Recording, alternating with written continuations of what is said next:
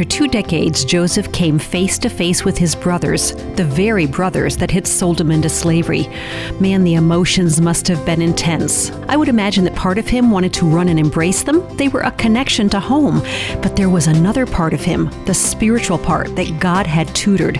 He was more God's son than Jacob's son. Joseph loved truth more than peace. That's our topic on this edition of Daughters of Promise. Stay with me. I'm Christine Wurtson. Time had broadened Joseph's perspective, and he was able to find restraint with his brothers and to inflict a wound upon them that would lead them to reconciliation. Have you ever had to wound someone for their own good? If you've been a parent, the answer is automatically yes. How about a sibling, a friend, or someone you're mentoring? Inflicting a saving wound out of love is difficult, especially when the other person has hurt you.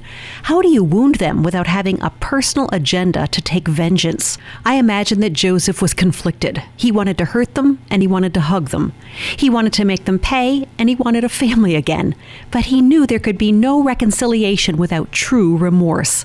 A quick, tearful reunion would not require them to search their own hearts.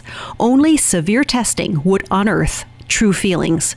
Joseph was willing to inflict it and delay his own gratification. He set aside embraces for more estrangement. To be a Joseph kind of leader takes courage, the kind of courage born of an adversity that cast us on the breast of God for survival. For Daughters of Promise, I'm Christine Wurtson.